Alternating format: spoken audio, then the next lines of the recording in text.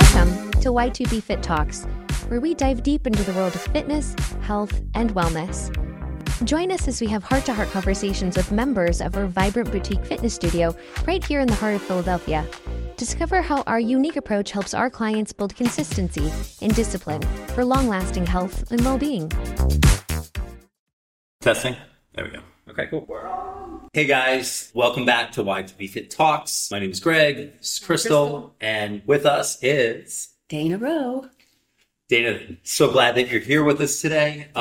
We're so excited to hear your story. Again, we know your story, but we want to be able to share your story out with everyone. Give us a little bit about your background and maybe origin story with fitness. We'll go from there. Yeah. I mean, I'm almost 50. I'm going to turn 50 November 7th, Scorpio all day long. So I've got a lot of life, kind of packed into those 50 years. Always athletic, never the best. I ran, I did cross country, I did cheerleading, I did gymnastics, I did softball, I did kickball. Now that's one we need to bring back. Right.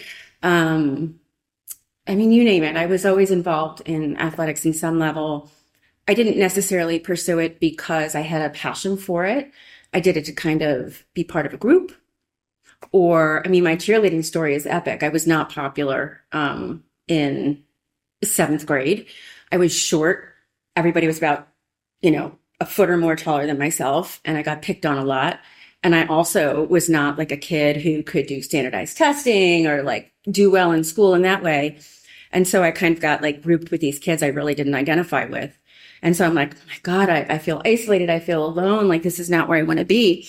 So I was like, okay, well, how do you get popular? Well, I tried out for cheerleading and it was, but it worked. But the evolution of that story is, and this is what I tell my daughter June all the time, is that yes, it made me popular. Yes, it was belonging to something. But I still didn't feel like I fit in. So, I think, and that's true for fitness for a lot of people, I think. It's like a means of, especially at first, kind of fitting in and finding a place and maybe finding a rhythm in a space in your high school or your junior high school or whatever it is. But hopefully later in your life, evolving into something that means more to you. Absolutely. And so you came into something that, with cheerleading, that you kind of was like, I'm here, I'm doing it. But after kind of high school and college, what did that kind of evolve into? What did your movement look like? Sitting on a couch. A movement story, doesn't really kind of happen till later in my life. I think as someone who struggled with, using different drugs and certainly alcohol, having lots of self-confidence issues along the way and being primarily lost, while, the people you went to high school or even college with are kind of already thriving and going in directions where you're just kind of spiraling a little bit downward. Movement was not a part of my life. And maybe that's a lesson in, just because it worked at one time to find inclusivity, it doesn't necessarily mean that it takes you elsewhere, which ultimately takes us back to it begins with you. Mm-hmm. So, yeah. Tell us about your running. Running became a major, major part of my life. I used running as a means for weight management. But ultimately, I would always say that the first 3 miles were the hardest. Because I was always looking for that moment when the endorphins were kicking in, when I could be in a more meditative state, when it helped with the anxiety. So, headphones on, legs get going, and off I went. So, I did that for many, many years. And back when I was drinking, I would even do it hungover. Greg had a few because I had to get it in that day. It didn't really matter. So running's been a really important part of my life and a really important story of my life because ultimately not being able to run has brought me where I am today. Interesting. Yeah. Having to find different solutions, Right. That's how I came to you guys. Come on. I'm walking down the street. I've got one of my dogs and I see a sign up and Greg, there you are. And I say, oh, what are you doing? What's this going to be? Oh, tell me more about it. Yeah. I remember when we first met and I'm looking up and Crystal, I didn't want to pay for paper or, paper I didn't want to pay for brown paper on the windows. So I took newspaper and I posted it all up, and it was probably the ugliest. It took me forever, but it was free. And it was the ugliest stuff ever. And I remember Dana coming by, and I'm outside covered in dust and grime, and I was doing the demo on this. And she's like, "Oh, hi, I live in the neighborhood." I'm Dana. That was actually a really bad day for me, though. I don't know if you remember that, but I was not in the best headspace that day. It was fortuitous in terms of just planting a seed, I guess, for what's available in the neighborhood. And I remember the one thing you did share is just like, I've had a lot of problems with my knees and running, and I'm not running. And, kind of one of the things that we've specialized in here is just going at a pace that's really manageable, and also taking the time to kind of like try to figure out things. I made the comment before, it's like we do experiments in here, right? So when we do experiments, it's like we have a hypothesis. I think this is going to be the challenge, and let's start working on this, and let's see what this thing kind of unfolds. And it helps to manage expectations about the process and what the process is. And also it doesn't feel like a lot of times the feelings of failure. It's like, okay, well, that didn't work. Okay, let's get a new hypothesis. Let's try again. Let's keep going. And, we believe slow and steady wins the pace. I think it's race. Yeah. Slow and steady wins the race. And the pace, yeah. Yeah. Cliches are here for a reason, but I think we need to, get on the straight grade. Let's go. Let's go, Wodarski. I know. I don't have enough coffee today. It's late in the day. It's time to beef that up. I know. Well, this is our... it is late in the day. Mm-hmm. Yeah. I shouldn't be drinking this because maybe you should do some push-ups. Yeah. Come on, let's do a couple right now. I already worked out today. Okay. And then I have to run later. So, well, actually, I want to run later. Let's go. rephrase that.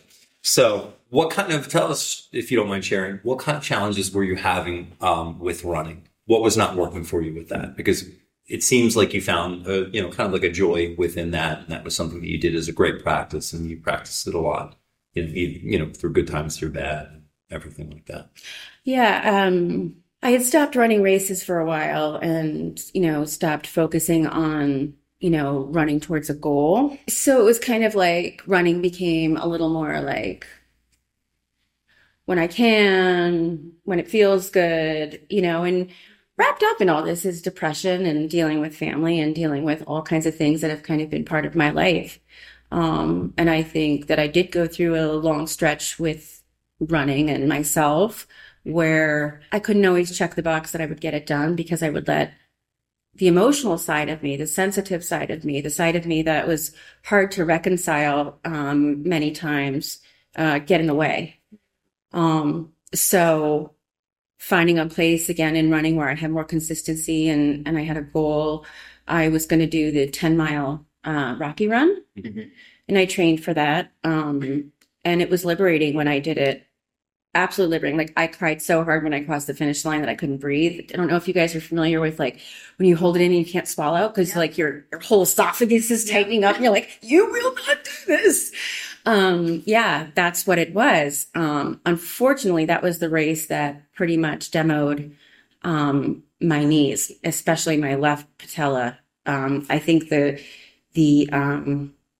cant of the road, because it was out on Kelly Drive, kind of like all the way out and then out to say like into West Philly and back. You were always running on at the same cant. So like on the way back, my right leg was down and this one was up. And then on the way back, it was the same. And it was really destructive. And I mean, I would think especially kind of thinking about race courses in the future, that would be something definitely to consider. But after that, it was just like I kept running, but within a mile, I was limping. And so, thinking that I had the body of a 30-year-old, but probably at that time, the body of how old was I? 44, maybe. I'll just power through it. Won't be a problem, that kind of thing. which I tried for a while. And I'm not necessarily good about going to doctors or seeking help. So always kind of a get it done girl, all in one package. Who needs you? Just because you have a medical degree, I don't need you. You can't fix me. So yeah, I did. And I acclimated to it by just not running fast. If I didn't run fast, if I tried not to, go for speed and things like that, I could maintain. And actually I did that until COVID. And the day that the world shut down, and here in Philadelphia was supposed to be my first day of PT for my knee. So I never started. And then I ran like that all through COVID. Oh my goodness. Yeah. That's a long time. It is a long time. It is a long time. So then when you came and saw us, it was kind of, it was more strength training. And we said, okay, let's start to work on these things and see, let's do some experiments and see if we can strengthen your legs and knees and soft tissue and figure out like, hey, can you get back to running? Well, I mean, there was one critical thing that had happened as a means of my trying to find I had a relationship with drinking my whole life. Over COVID, it went to a place where I was uncomfortable with it. I have a huge, I was born to be an alcoholic, my whole family, massive alcoholics. And kind of thinking back, it was definitely something that I thought I wanted to prove to myself that I could handle, right? I couldn't have said that then, and I didn't even say that 2 months ago, but I can say that now as a knowing of myself. It was like, come on, I got this. I'm not going to fuck up like them. Who's watching? Sorry, over there. Take me as I am, unedited. It's really a better place to be. So where was I? I have ADHD too, so Okay. let's bounce along together. You don't want to be like them, me and your family. Yeah. So yeah, just over COVID, it just became too much of a presence in my life. And I started looking for a community where it wouldn't be centered around drinking. So I was playing squash at a club nearby and really enjoying it and really loving it. And then I tore my right meniscus. So then I was out from that. And then what do you do when you're stressed out, when you have, when there's family circumstances that demand your attention kind of all the time, right? And as a mother, you can't take your eye off that. And not having a stress release, it just all accumulated to me really being like, I think I need to do a better job and investigate this relationship with alcohol. And, if there's a different podcast where there's more space to talk about things like that, because I think it's a journey that a lot of people are on. Yeah. And I also think it's a journey filled with a lot of shame. And, I was able to find an outlet where, and a resource and a support where you don't have to stand up and say, I'm an alcoholic. It's called gray area drinking, and you kind of find your place in there, and then you do a lot of work.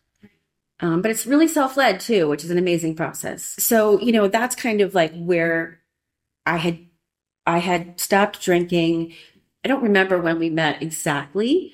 But I always did a dry January, and it was the one that I met you. It'll be 2 years in this January. That I was like, I'm doing it different. I'm not just going to do dry January and then go back to my old ways. I'm really just going to change my life. So I did. And then I met you. And then that's how I got here. So it was like really multifaceted. I mean, it was an emotional journey for me coming here.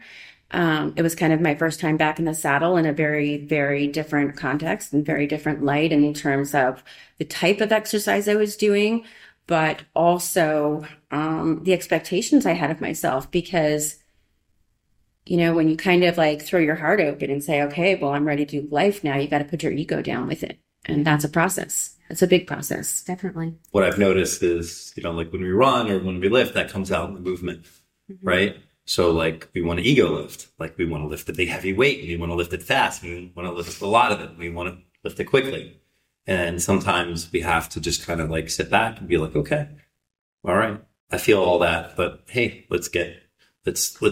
Let's do it in more of a mindful way and kind of figure it out Nice and slow and steady. Yeah. Yeah.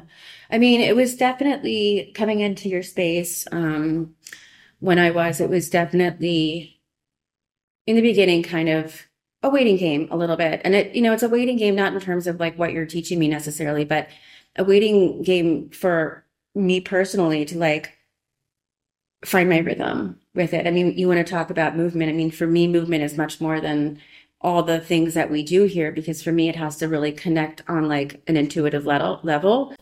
And I mean, like it got to the point where I was like, I need to bring my headphones in because I need music. I need to like just be able to do my routine and focus in on that and do me. And I look a little funny over there in that corner a lot of mornings. And there were a lot of tears for me over there. I point over there because I would take the that thing you jump on. Sure. That's round. Rebounder. Yeah. Yep. Which I now have in my home, which I don't use as often as I'd like. But, I go over there in that corner with that thing. I face out the window and work out a lot of feelings that I was going through. And personally, I think the cardio in the morning needs to be beefed up. Just saying. I think that what you guys do and why I brought so many people to you is because the people that talk to me and the people that I know, they're not talking to me about where they are in their life because we're talking about weight. We're talking about emotions. We're talking about life. We're talking about how do I do better? How do I feel better? How do I age? I think that's a really important part, especially when you're talking, 45 and older, you can't do it the same way. Yeah. So being here and bringing all those people in, I think that there's just definitely like a common thread of kind of like working your mind and body from the center thread outward. Right. Mm-hmm. Beautifully well said. Oh, thanks. Yeah. I got a lot. I could be good talk for hours. You might need another cup of coffee, right? Where do I Where do you want to go? Yeah, where do we want to go? I mean, one of the questions that I was thinking about was, you asked me, during the whole time that I was here, and and I'm coming back, but I got really involved in tennis. Mm-hmm. So it's just a little bit of a break. Mm-hmm. But what would I want my daughter to know? Mm. Right? Yeah. I'd want my daughter to know that if your inner voice isn't positive, if your inner voice is telling you you're not good enough, if your inner voice is telling you that you can't do that, if your inner voice is a critic that wants to keep you down, then stop listening. Don't listen. Because if you can't give yourself the self-compassion and the love, no one else is going to, number one. But number two, how do you ever expect to do these things that maybe don't come naturally or aren't easy if you can't be your own cheerleader? Mm. And absolutely. I think that's where most people struggle with fitness, is because it's about weight or, feelings of being inadequate or feelings of being lazy or just the idea that there's just not enough time in the day, right? And you get home and you're exhausted. How do you beat all of those things? How do you challenge a 24-hour clock and still function? So, I often think of it like, if you could possibly think of yourself kind of like layered in all of these clothing, and one layer of clothing, might be your job. One layer of clothing might be your role as a husband or a wife. One layer of clothing might be who you are, like in your familiar role as a child in your family. We all wear all of these different roles. So if you start kind of saying, all right, well, I'm going to take off that piece of clothing. I'm going to take off this one and this one. All of a sudden, you're kind of left with what? You. Yeah. And who are you without all of the other bits of wardrobe?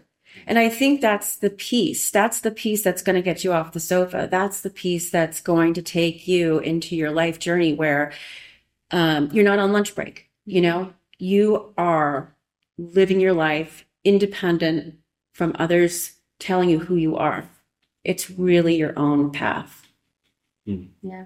So well said. And so important, right? To think about who are you without all those things, you know? Yeah.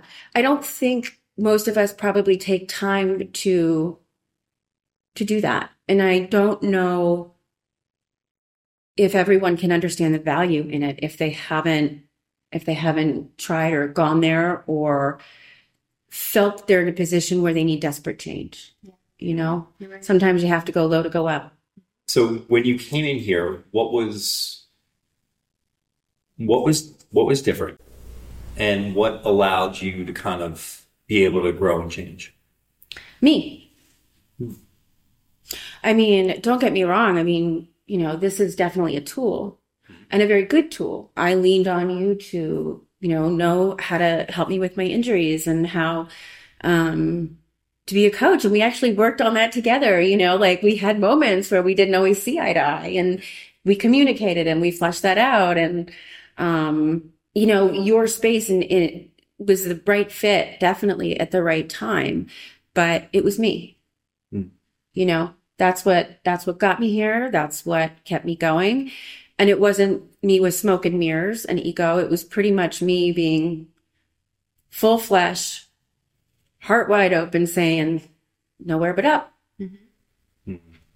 So it was like a mindset shift for you. Yeah. I mean, and not as consciously as that might sound. I've always been empathic. I've always been extraordinarily intuitive and able to channel and tap into not only within myself, but within others.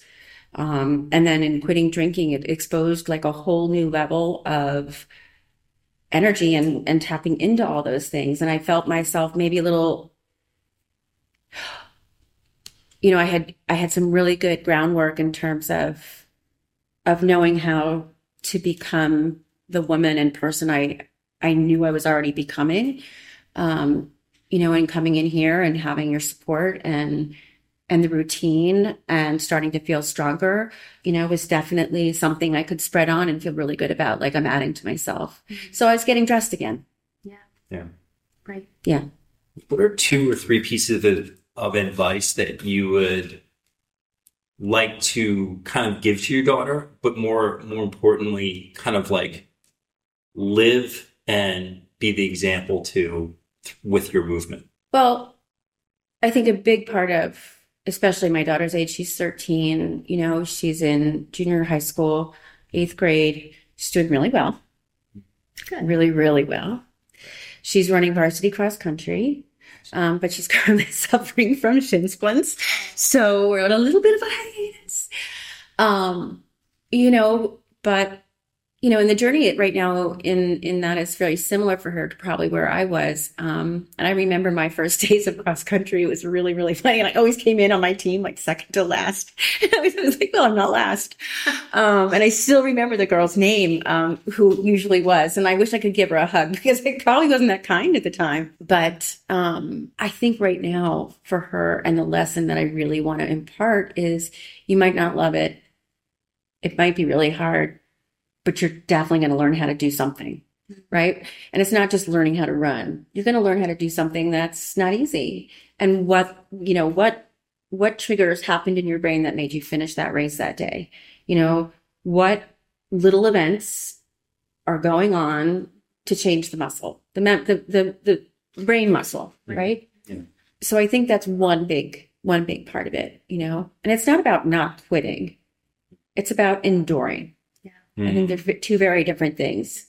And we talked about the other one, about not listening to the negative inner self, because in order to get here, you can't, bad talk yourself, right? Mm-hmm. Oh, I didn't get there yesterday. I'm just such a why didn't I get there? I should have gotten there. I didn't plan well enough. I didn't do, this well enough. Well, who cares? That was yesterday. Right? We can flip it. But I think the other thing, and I had it and I lost it, so we're just going to have to bear with me for a minute. Mm-hmm. So I just need to focus in on what that was. How could I feel? Forget this one. It's a major mantra of my life. I have a few, but this one is applicable to your question. I do what I call joy chasing. Joy chasing is my dopamine hit, right? And so many people, in my opinion, really don't know what it means to fulfill that little pocket of joy that we all need, right?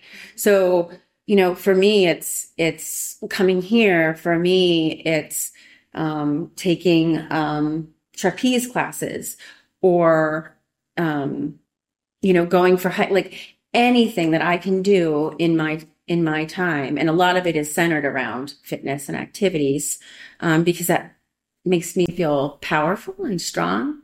Is that go chase some joy, figure out what that is. Because if you can figure that out, you're pretty golden. That is true. Yeah. That's great advice. A good way to find happiness. Yeah.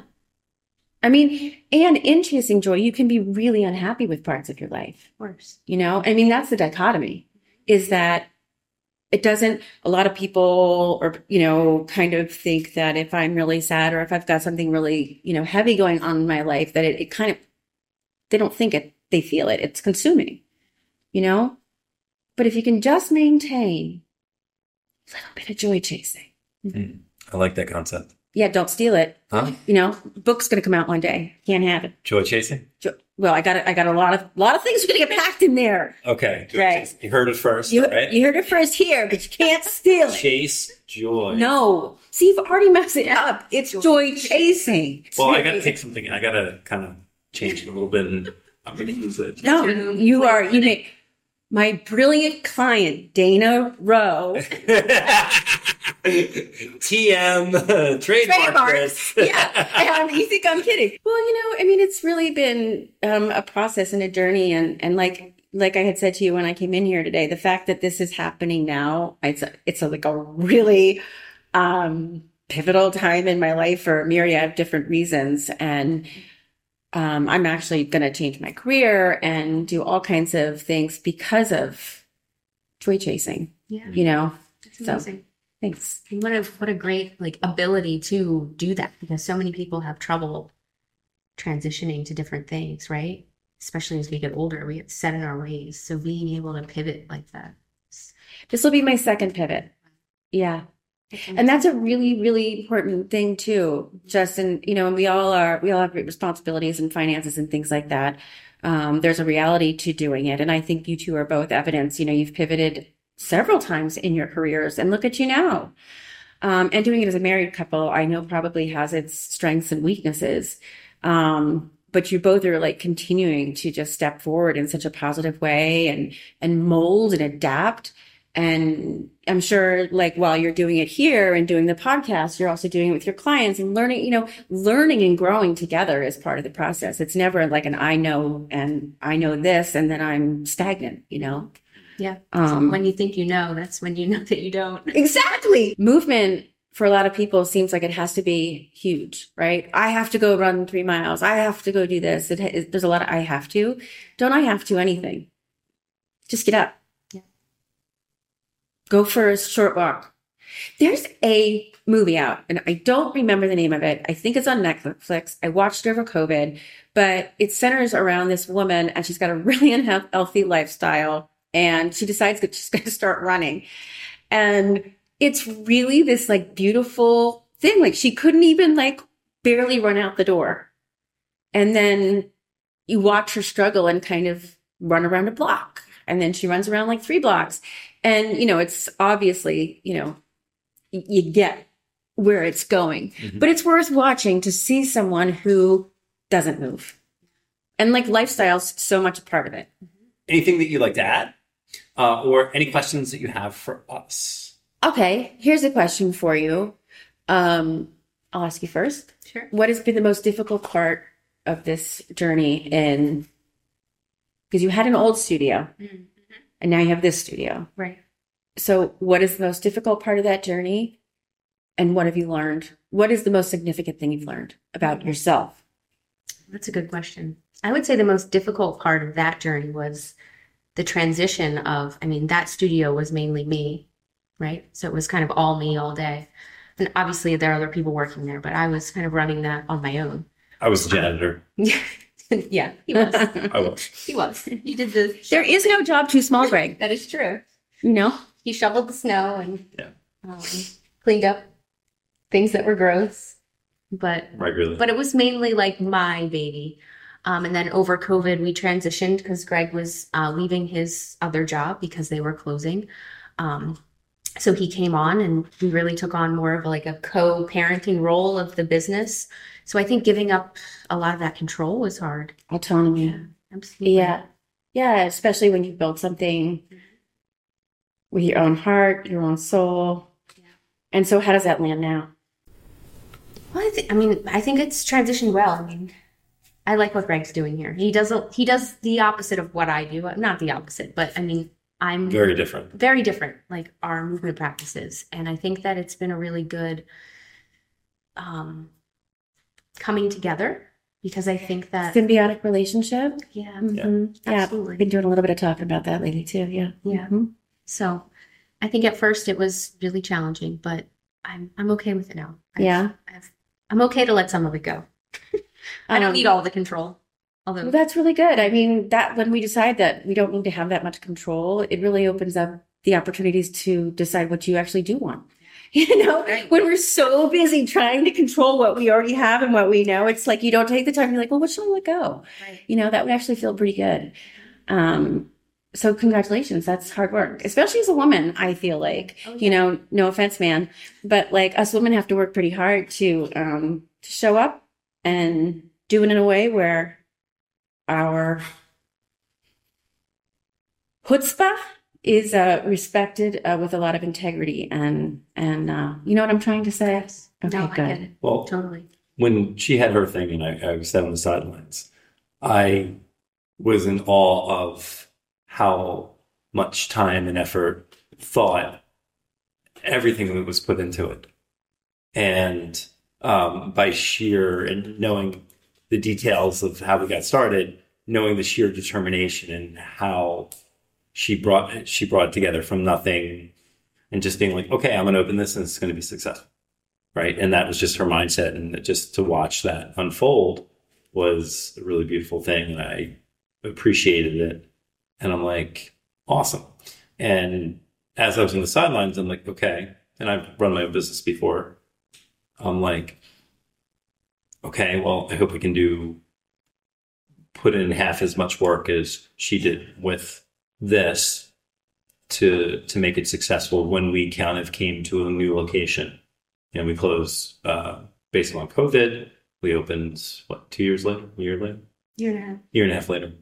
And then... We were online. I mean, we weren't totally closed. Yeah, we worked with over 100 women online and men. I mean, that just speaks volumes for your community. I mean, a lot of people didn't have that. I mean, the yoga studio that was in the neighborhood, a lot of things couldn't sustain, right? Yeah. So that's just like an amazing accomplishment to even have the ability to transition from there to here. Right. Yeah, we were able to. It's like sheer will. We have a lot of that.